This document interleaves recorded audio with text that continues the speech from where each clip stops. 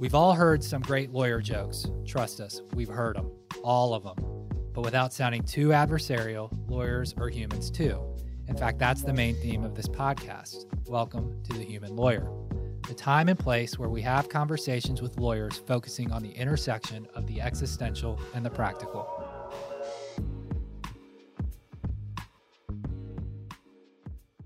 Jim Buxton is the most well-known member of the Porter-Gaud chain gang.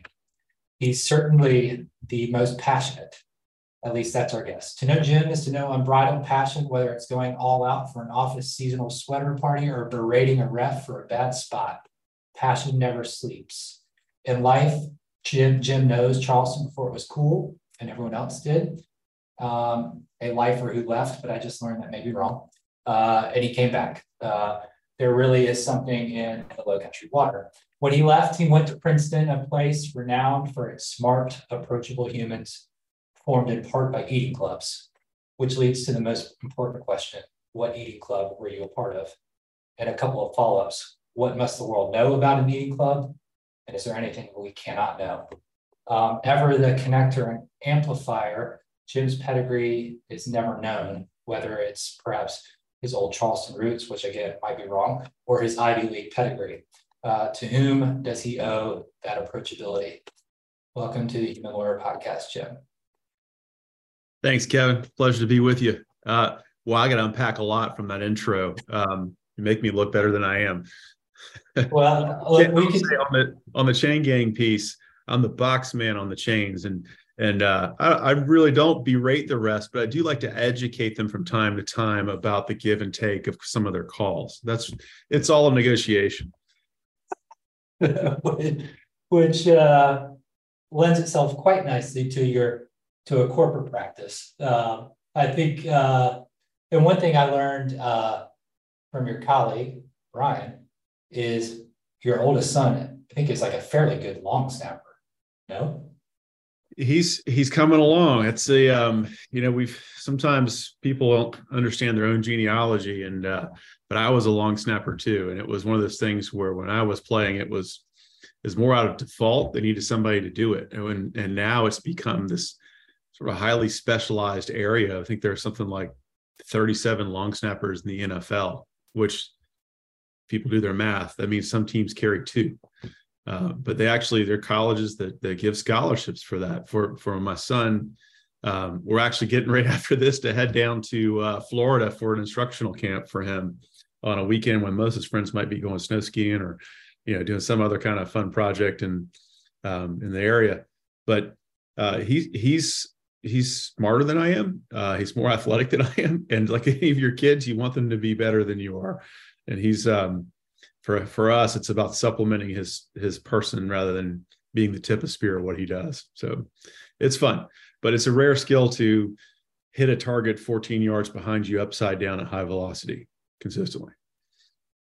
So someone who's incredibly ignorant about long snapping, other than being a vociferous fan of the game and seeing a bad snap, and then you sort of realize that the long snapper sucks. What does he do to practice? Like, does he snap it into a net at home? Or does he just go to the Porter-Gaud, get his specialist with him so he can, be on point? So I'll do it in the backyard with him. We had a while ago, I have another son who is in and out of lacrosse, and he's back in now. And I think he's excited because he's a little younger and is starting to develop. So we had a lacrosse goal with the actual mat goalie, so he actually has the stick out, his gloves out and stick out like that. And that's a pretty good target for when I can't be there. It always helps to have someone do a live snap, but we have a little PVC pipe setup we've done too with a target that's basically the same kind of target that the Coles kicking, punting, and long snapping camps has. We got it from actually, I think I have maybe less time than I do some money now, barely. But so I ordered one from a family, father-son, whose kid's actually going to be playing. He's going to be the long snapper on scholarship at Missouri next year. So I told him, I said, look, I hope you get very, very few opportunities against every other team in the SEC and as many as possible against South Carolina. There you go. What So then you were telling me this during our chat before we got started. I had assumed wrongly, just based on your name, your last name Buxton, that is a very Charleston famous name from my perspective. Like when I lived in Charleston, I associated that name with people who had been in Charleston for a while, and so tell me where I'm wrong, or tell me your family's connection to Charleston or the Low Country area. Well, so my father is probably the most responsible for that. He and his brother both were doctors here in town. But my uncle George, his brother, was an anesthesiologist, and my father was a surgeon.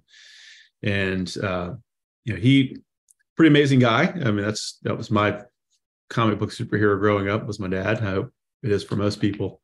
And I'm trying to do that for my boys, but the jury's still out on that one. But he was a young doctor. He had come out of serving in the Navy. He did a residency at Roosevelt Hospital after coming out of Johns Hopkins, which he chose over the Green Bay Packers coming out of college in 1950. So back then, drafts were run a little differently, and they didn't pay like they do now. So I think he chose the right team. But he came to Charleston and had a small practice here, and Roper Hospital was a long-standing hospital here in Charleston.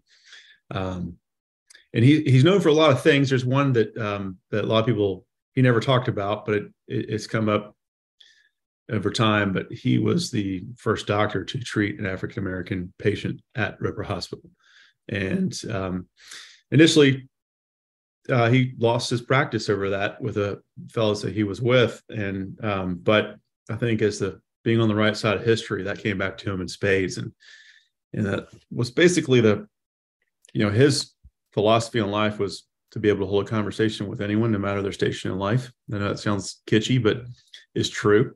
And so where that affects me is I try to just find something interesting about people whenever I talk to them. I've done it to you before, but there's a way to connect. And so he had an innate ability to do that, but he did it through his practice and serving. I mean, there can't be every third person in this community that I run into says they knew him or that they were a patient of his. He's been gone for 20 years. Wow. So, when I hear nurses' stories or whatnot, old school doctor, he had 3 specialties, which I don't know many doctors that have more than one now. But so he did good work. The other is he had a lot of kids, and so did his brother, because there are 21 in my generation. So, maybe that's some marketing, but we're everywhere. So you can't swing a cat from a church steeple in Charleston and not hit one member of the Buxton family. Well, perhaps an ode to your dad and then an ode to you. Because this is too random to be random. I'm not sure I believe in coincidences anymore, but at any rate, I'm recording this podcast from a colleague of yours that you introduced me to. His name is Rick McDermott. You connected me to Rick McDermott in 2011 or 12 as I was trying to matriculate my way into Charlotte. And Rick and I have stayed in touch, and I'm at a place now where I work from home primarily. Rick's at a place now where he left the place where you knew him, Alston Bird, and now has this very vibrant IP practice that he has himself. He bought a nice office condo in a very vibrant part of Charlotte, and he lets me squat in his office every now and then, just because I need to get out. So, very much attributed to you in a very random way. I wasn't really thinking that those dots would connect here, but very appreciative of that connection, because while there's never been like a direct nexus really between anything that we've done professionally, although we've tried, it's been great to know him. So yeah, cheers to your dad and then to you. Well, I appreciate that. When you mentioned Rick's name, I remember the last time I probably actually spent some kind of significant time with him when I was in Charlotte. It's been a long time, maybe 15 years, but I think I was with him, and I was with maybe Ben Plune from that office, and it was probably outside of a Waffle House. And he was really intent on making sure we understood the new release by Dave Matthews, The Space Between. And so we were blasting that song, and I got it. And without Rick's help, I wouldn't really understand the true, existential meanings of the song. But it was good. Rick's great. He, and also Bird was always good to me too. I was so fortunate to work there and coming out of Atlanta and trying to keep the theme of meeting as many people as possible. I was the one summer associate that asked if I could go to the other offices during the summer. So I went to Washington, and then I went to Charlotte, and that's where I met Rick and Ben and some of those guys. And I love my Atlanta friends, but I think if I had to do it all over again, I probably would have started in the Charlotte office. It's a good group of people. So that's and I try to, as you get older, sometimes there's relationships then or whatnot, but I know if Rick McDermott called me today, I'd pick up that phone right away. Same with anyone I worked with back in Atlanta. Yeah. I think that the inverse would be true. I share your name every now and again. He always speaks fondly of you. Let's talk Princeton, because Princeton is like, it's magnetic. I only know that, or I only feel comfortable saying that because my cousin and her husband both went to Princeton, and I don't want to disparage it like this, because this could be interpreted in a disparaging way. But there's an old saying about people that go to Notre Dame, like they'll tell you they went to Notre Dame, but somewhat like in a different way, Princeton, you'll know a Princeton person in some ways by seeing them, because they're like super smart, but like super fun. And they're not like more perhaps a more straight edge version of an Ivy person. And so I'm just curious about how the fabric of that individual is created through the Princeton experience. That's a big question. I'm almost 50 years old, and sometimes I wake up and think, did I really go to school there? It's a magical place. I think a lot of people would feel that way about their institution. It's small. And one thing that makes it unique is, say, for a couple of folks who may have been professors' kids, most people don't live there. So it's a common place for people to gather. And that's a big deal for Princeton.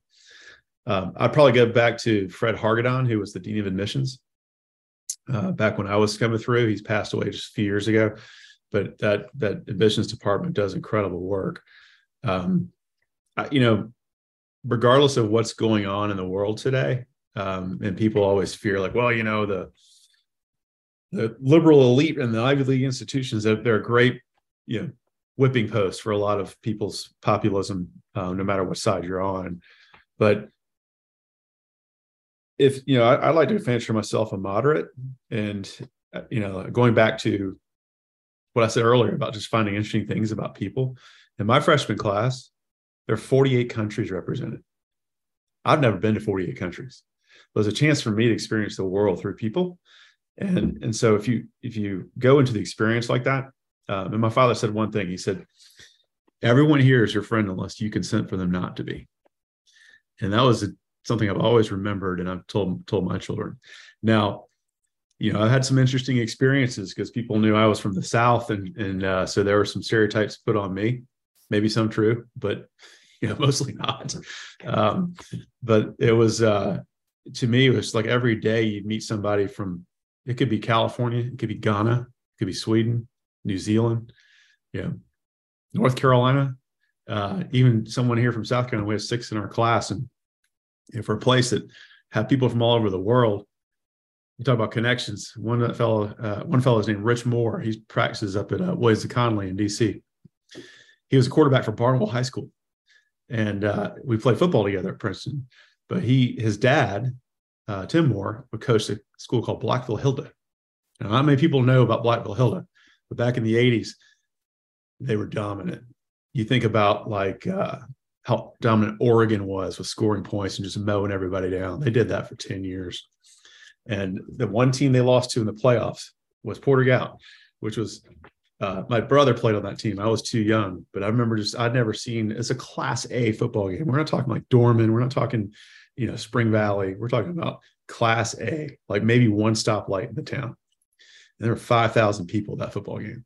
So, when I got to Princeton, and actually went to Rich Moore's house, his dad knew exactly who I was. He goes, I don't even start. And it was, so you have everything from, meeting people from Asia and West Africa to Barnwell, South Carolina. And it was just an amazing job the admissions department does of pulling people who are, I would say, probably they're more entrepreneurial than the average bear. And that doesn't just mean business. I mean, it's everything from just, I'll back up. People always say, well, Princeton, huh? I was like, well, what did you learn at Princeton?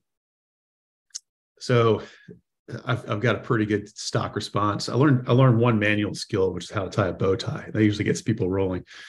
The other is it really, in all seriousness, it taught me how to be insatiable about learning. And so, there's this real psychosis that Princeton grads develop, which is the longer you're there, the more you love it. And then the longer you're away from it, it's exponential.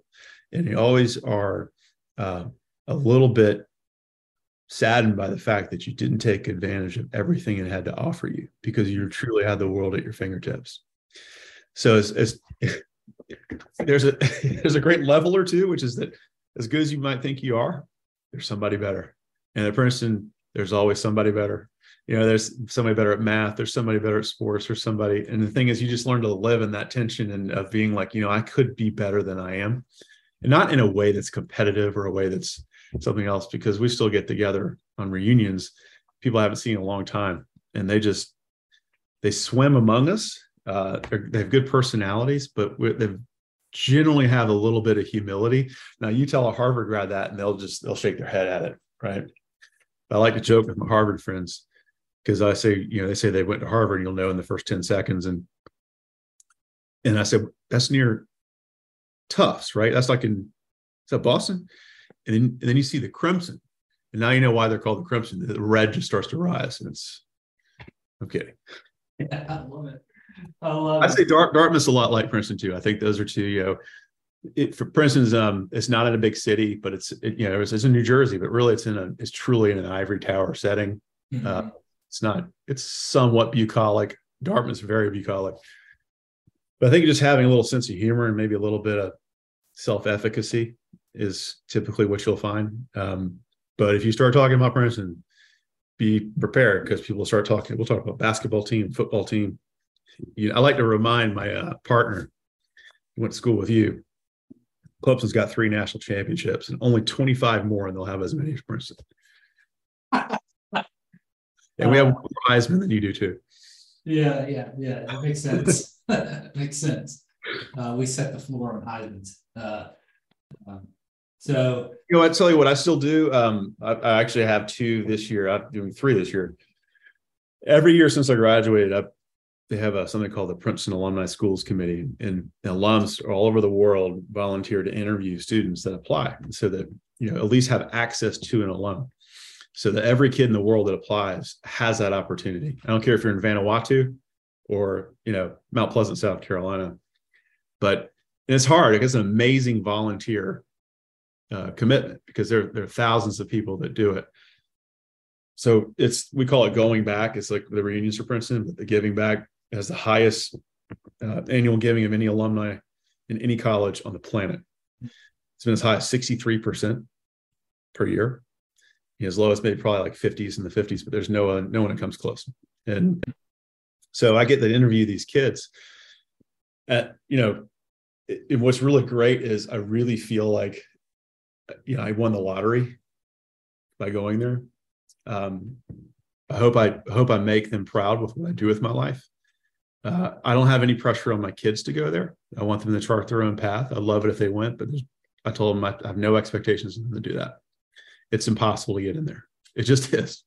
But when I meet these kids and interview them, every one of them, they could fill 5 classes. Every kid that I meet is inherently more qualified than I was to go there. The students today, they're so far ahead of where we were. But that's what's really interesting is then Princeton will take one of those kids and then just spin them into another orbit. And that's what's unique about that place, at least from my perspective. I mean, it was going to South Carolina for law school.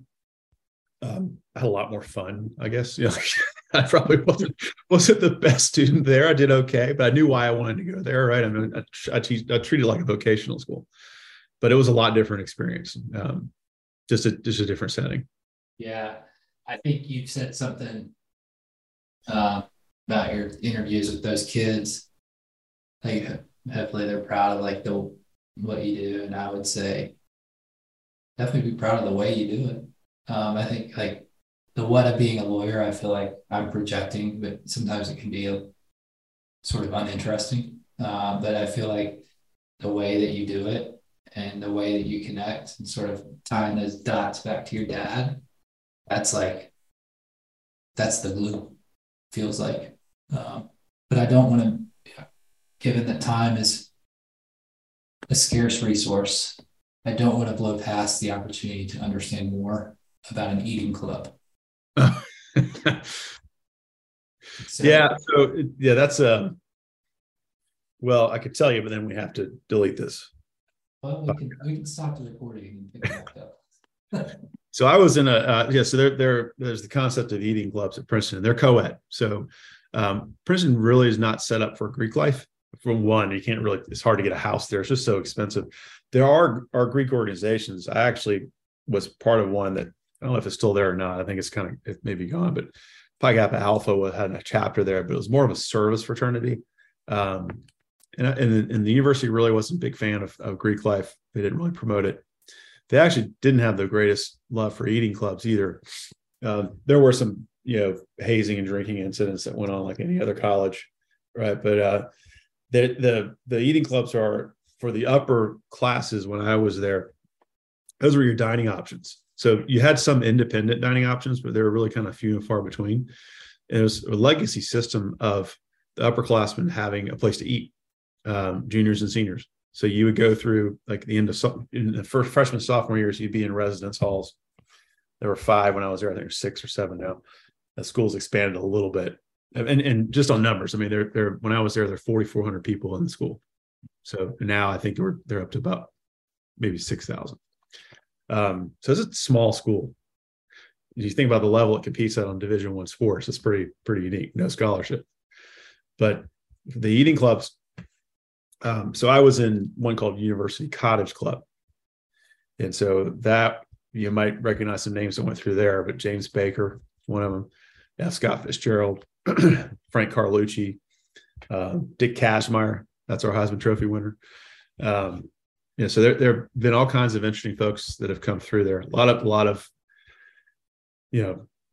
political figures, athletic figures, you name it. And there are a lot of Southerners. Actually, that was kind of where most of the Southerners were in that one. Although we did have folks from the North in California. We actually had a great snow football game one time in '94. They're just every week there was about a foot of snow that came in, and the Southerners would play. It's the Southerners and Texas versus the North and California. So they were sort of their own nations. Right, for sure. And, so they challenged the Southerners that we're going to play you guys in football. Y'all think you're really good at football. Yeah, the SEC and ACC. I'll keep chirping a bunch of Big Ten and Pac-12 people. And so we got out there and you couldn't see from, 4 feet in front of you. You could, it was just, and all these ex-football players. That was another thing. Cottage was more like we had some athletes that were still playing, but most of us, our ambition outweighed our talent, maybe. So we weren't playing, maybe intramural, but not intercollegiate anymore. That was cap and gown next door. But we had the snow football game. It was awesome because I didn't get this as a kid growing up in South Carolina. But I had the idea with a couple of my friends from Georgia and Tennessee. I said, here's what we're going to do. So everybody had, everybody's wearing all kinds of similar clothing, their one winter jacket or whatnot. So when we're on defense, we're all wearing the same thing. And, everybody kind of looked alike, couldn't tell who was on your team. When we're on offense, we took the jackets off and everybody put on blaze orange, and then we'd score like in 2 plays. And then we could go back and put on we reverse it back. we crushed those guys. It was pure strategy. It had nothing to do with our skills. So that was, be careful when you ask a Southerner to play snow football, because if you've ever been hunting, we do have one uniform that's unique to the South. Oh man, this is too good. Blaze orange. Yeah, in preparing for this episode, I was doing some Googling, and if you're bored and listening to this episode and want to like learn more about eating clubs, PrincetonEatingClubs.org. Man, this is like, I think this is the thing that like, it's just interesting. You talk about your dad saying like, no one, everyone here is your friend unless you consent to them not to be. The same, I feel like the same is true. Like everything in life to me is inherently interesting unless you consent for it not to be, unless you're just like ambivalent. And like this eating club situation is just, these houses are so unique. I was looking at the Cap and Gown Club, Herman Height from 1929. Whenever I enter this club, I feel happy inside. Like just it's really interesting. I'll tell you. So, that's you hit that quote itself actually strikes a chord, because anywhere you go, you want a community, right? And when you're at a place like Princeton, I mean, it's you got a lot of people that are type A. There's no doubt, right? I mean, people that are, these are the best of the best, and it's, you want to have like little enclaves within that, not to be elitist or whatnot, but just you're trying to find your people. And it takes a while to find your people in a place like that. It took me until probably sophomore year, honestly. But I was on the football team for a couple of years, and then I went and played rugby after that because maybe it was safer. I don't know. But we those guys, every member of that football team, I could call them today, and I haven't talked to some of those guys in 10 years. We could talk for 2 hours. People that are in that eating club, maybe a little bit different, but a lot more people in that. There are several hundred in there, but same way. So everything's really about building a community. So no matter marrying the satiability to learn with community and just connection. And I mean, look, it doesn't matter if you're in an eating club or if you're in a Rotary or whatever it is, connect, right? Connection, be in community. Coming out of this pandemic, I mean, that's our biggest problem is, I had a friend tell me one time, he said, there's no problem in this world, whether it be, drug addiction, people getting a divorce, jobs, work, whatever it is, all human problems, they really come from a lack of connection.